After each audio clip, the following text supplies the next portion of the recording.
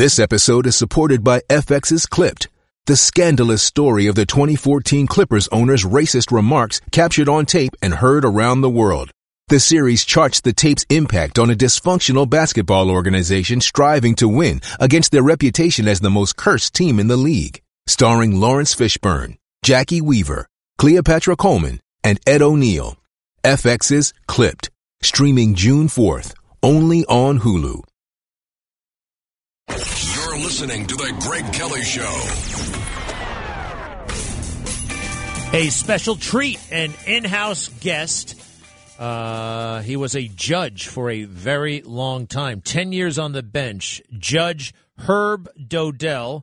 He has a new book, From the Trench to the Bench, Navigating the Legal System and Finding Your Spiritual Path Along the Way. Judge Dodell, welcome. How are you? Thank you very much. You know where the title comes from? Yeah, no. People always say, what's the trench? Yeah. The trench is when I was practicing law. There was always a fight. Every day was adversarial. And so that's why it was the trench. It was like being in the war. And when you get to the bench, what is that? Is that the pinnacle? Is that the... It's a remarkable change because you have no dog in the fight. And so you look at things from a whole different perspective. You're not looking to make money because you're not getting any.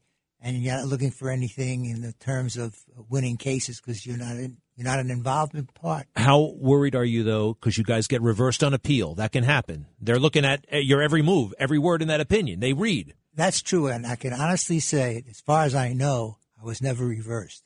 Although there's an opinion, City of Los Angeles versus Garber, that basically affirmed the decision I made. I was to sit in restraining order court, which was really a great experience. Talk about real life. Restraining order court, domestic violence. Some woman goes in, I want this guy away from me for a long time. Yeah, one lady came in and said, I want you to stop this woman from looking at me because she has X-ray eyes and she's seeing what's going on in my brain. Those are the kind of cases. Yikes. Sometimes. But I also had very serious child molestation, child abuse cases that were really serious. So over the 5 years plus that I sat there, I heard great stories. And I said, this is a great thing to tell the people. So I wrote the book. Well, congratulations. The book, again, From the Trench to the Bench, Navigating the Legal System and Finding Your Spiritual Path Along the Way, is available everywhere. Hey, actually, can I skip to the Finding Your Spiritual Path Along the Way part? Sure. What do you mean by that? Most lawsuits or litigations deal with ego. Most people sue other people because they feel they've been wronged. Somebody took something away from them, and they want to get even. And so the real way to win lawsuits is to look at the area of compromise, settlement, because then you give up your ego. You may give up something, but you get something in return. The system itself is totally uncertain. There's one thing about the system, and that's uncertainty. For example, I sat in small claims court the last 3 years, and there are no lawyers there. People just come and tell their story, and we relax the rules of evidence. And so that's the place where real justice takes place. So the People's Court is actually more realistic than I was led to believe. Oh, right? It's actually, although one time I was reprimanded, I don't know if it's reprimanded is the right word, for using too much humor in the courtroom. Who reprimanded you? Not the bailiff. Who? No. The appeals guy. No, the administrator. The administrative judge. Look, we didn't appoint you to be Judge Judy. Hey, here's someone I like. Who made you Judge Judy and executioner? Have you ever heard that one? I probably have. Okay, listen, Judge, you mentioned something, though. You didn't do it for the money. We know that judges, for the most part, are civil servants, essentially. That's what we do. Now, here's the thing. I don't get it. Because you're at the pinnacle of your legal career. Like, take you, a justice on the Supreme Court. These guys in private practice could make many millions of dollars, and then they're making, quite frankly, pennies in comparison. I wonder, I just have always been confounded by that. That seems like it might be a recipe for corruption, potentially. Well, most people do not understand what happens in the legal system. They see it on television, they hear about it, they read about it. They really have no clue as to what goes on behind the scenes. Well, one thing, though, just before, they don't get, we agree, though, they don't get paid that much. That's true. And the bottom line is I was very fortunate. I had a very good practice. I was making a fairly good living. And I said to myself, I've been very blessed by all of this. it's time to give it back to the people. That's wonderful. And I tried very hard. In fact, people always say to me, did you ever rule in favor of somebody that you didn't like, or vice versa? And the bottom line is, I never allowed myself, personally, to get emotionally involved in any cases. And I tell this story because it's kind of interesting. I was sitting in small claims court, and some lady litigant, was the plaintiff actually, she was not happy with some of the things I was saying, so she's getting ready to charge the bench. The bailiff was trained, of course. She grabbed her, and she couldn't keep quiet. I said, you know what, if you don't stop talking, I'm going to have you stand in the hallway. The bottom line was, at the end of the day, the defendant was a nice, well-dressed guy, three-piece suit, and everything that you want to look at as a professional person. The bottom line is I ruled in her favor. In the big mouth's favor. I did. And the reason was she was right. Yeah. Legally, she was right. And I remember a case where I wanted to do something for a plaintiff. I really wanted to do it. I couldn't do it. In fact, that case was kind of interesting because I had to decide the constitutionality of a statute. It was a real legal issue. In fact, I worked the whole weekend preparing an opinion. Right. I wanted to help the defendant. I really wanted to. Nice people and everything else. But the research showed it's wrong. I couldn't do it right. Wrong so on the law. That was the end of the day. Hey, did you have a gavel? You know, people always ask me that. I think there was one in the drawer. What's the origin of that? Why is that a thing? I don't know, because the way it generally works is we are in chambers. And when we come out, the bailiff's got the one-liners, please rise, or whatever they say.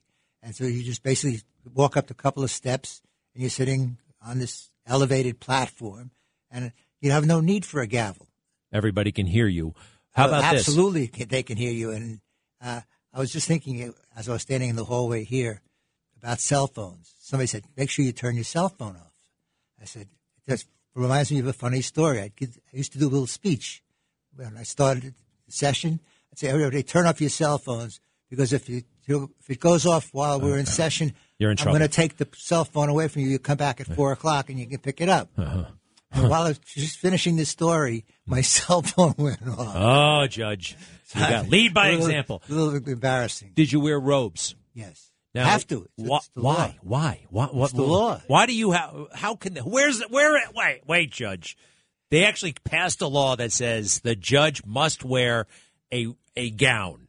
Yes. Now, come on. Who passed that? Where is that law? I got to see that. It's in the law, because one time I went out without wearing it, and some bailiff came. I said, you got to wear your robe. It's a misdemeanor if you're out there without a robe on. So that, you know the law better than the bailiff. I don't buy this. I don't buy this. I'm going to look it up. True story. I'm sure he said that. But they're very, very aware of your safety. I remember in Long Beach, I was sitting in a courtroom on the same floor as the presiding judge, and an issue came up, and I didn't know the answer. Yeah. So I said, okay, I'll just walk down to the presiding judges. And I had my robe on. Right. So I'm walking down the hallway. I get to the PJ's courtroom. I walk in, and I'm going to talk to the PJ. The bailiff looks over me and says, you can't walk in the hallways here. With your robe on, you can't, because we have to watch out for you. Somebody's liable to jump you. And so they're very, very cautious. In fact, when I was sitting, some nights I would work small claims at night. Well, hold on one second, Judge. You were in Long Beach. Long Beach. Judge Wapner was from Long Beach, right? I don't think he may. I think he was. Did you ever cross paths with Judge Wapner? I actually took his deposition when I was practicing law. I knew it. I knew the same community. It's obviously the same community. You took a deposition from him when you were practicing law? I did. I took the deposition of several interesting people. By the way, including Hugh Hefner. I don't think he's dead yet, Wapner. So you got to be careful. I think he is. His son is alive. His son is a judge. If he's dead, we're talking about Judge Wapner, who was the first host of the People's Court before Ed Koch. Judge Wapner, I believe he's still alive. Oh, nope, you're right. He's dead. But he died when? He died 5 years ago. What the hell? Get with the times, Greg. Well, his son is a judge in L.A. County. Is he really? Yeah. Huh. All right. So nice guy. Oh, wait. You said something about Hugh Hefner? I took Hefner's deposition. I took Barry Gordy's deposition. Well, wait. What did Hugh Hefner? What was it? Divorce? Interesting case. I represented the chef at the Playboy Mansion. And as he was leaving, the guard dog jumped up, bit him in the face, and tore his lip, which required plastic surgery. So I sued not only the Playboy Club, but I sued Hefner individually. I knew I really didn't have a case, but I did anyway. And I took his deposition, and I said to him as he was leaving my office, I said, look, this is nothing personal. I said, I'm sorry you're going to have to spend 3 weeks sitting in a courtroom, and really you're going to have to do that. Yeah. A week later, I had the case settled. He called his insurance company, told them, settle this case. I'm not spending 3 weeks in a courtroom. Oh. I took the money from the settlement, and I bought a house. That's how I got my first house. Well, man, I should have gone to law school. Sounds fantastic. Interesting work. It was good. Wild people. Judge, we have to wrap up, unfortunately, but listen, this book and all the stories sound really, they're great. What a rich, interesting life. You can buy the book on Amazon, From the Trench to the Bench, Navigating the Legal System and Finding Your Spiritual Path Along the Way. And there are, by the way, a lot of useful little things here. Like you have a choice at one point. Do you want a judge trial or a jury trial, right? Absolutely. Real quick, 10 seconds, what's the rule of thumb on that? Depends on your party you're representing. Sometimes you're better off with a judge because the client's not going to come across real well in front of a jury. They don't like him or her, and it's a problem. So you want a judge. It's a one-person thing. It's like small claims. You get one person who's going to decide whether you're going to win or lose. Oh, gosh. Personally, I want to avoid the whole thing, the courtroom. But I look forward to the book. That's as close as I want to get. Thank you, Judge, very much. Thank you very much for having me. I appreciate it. Judge Herb Dodell. We'll be right back.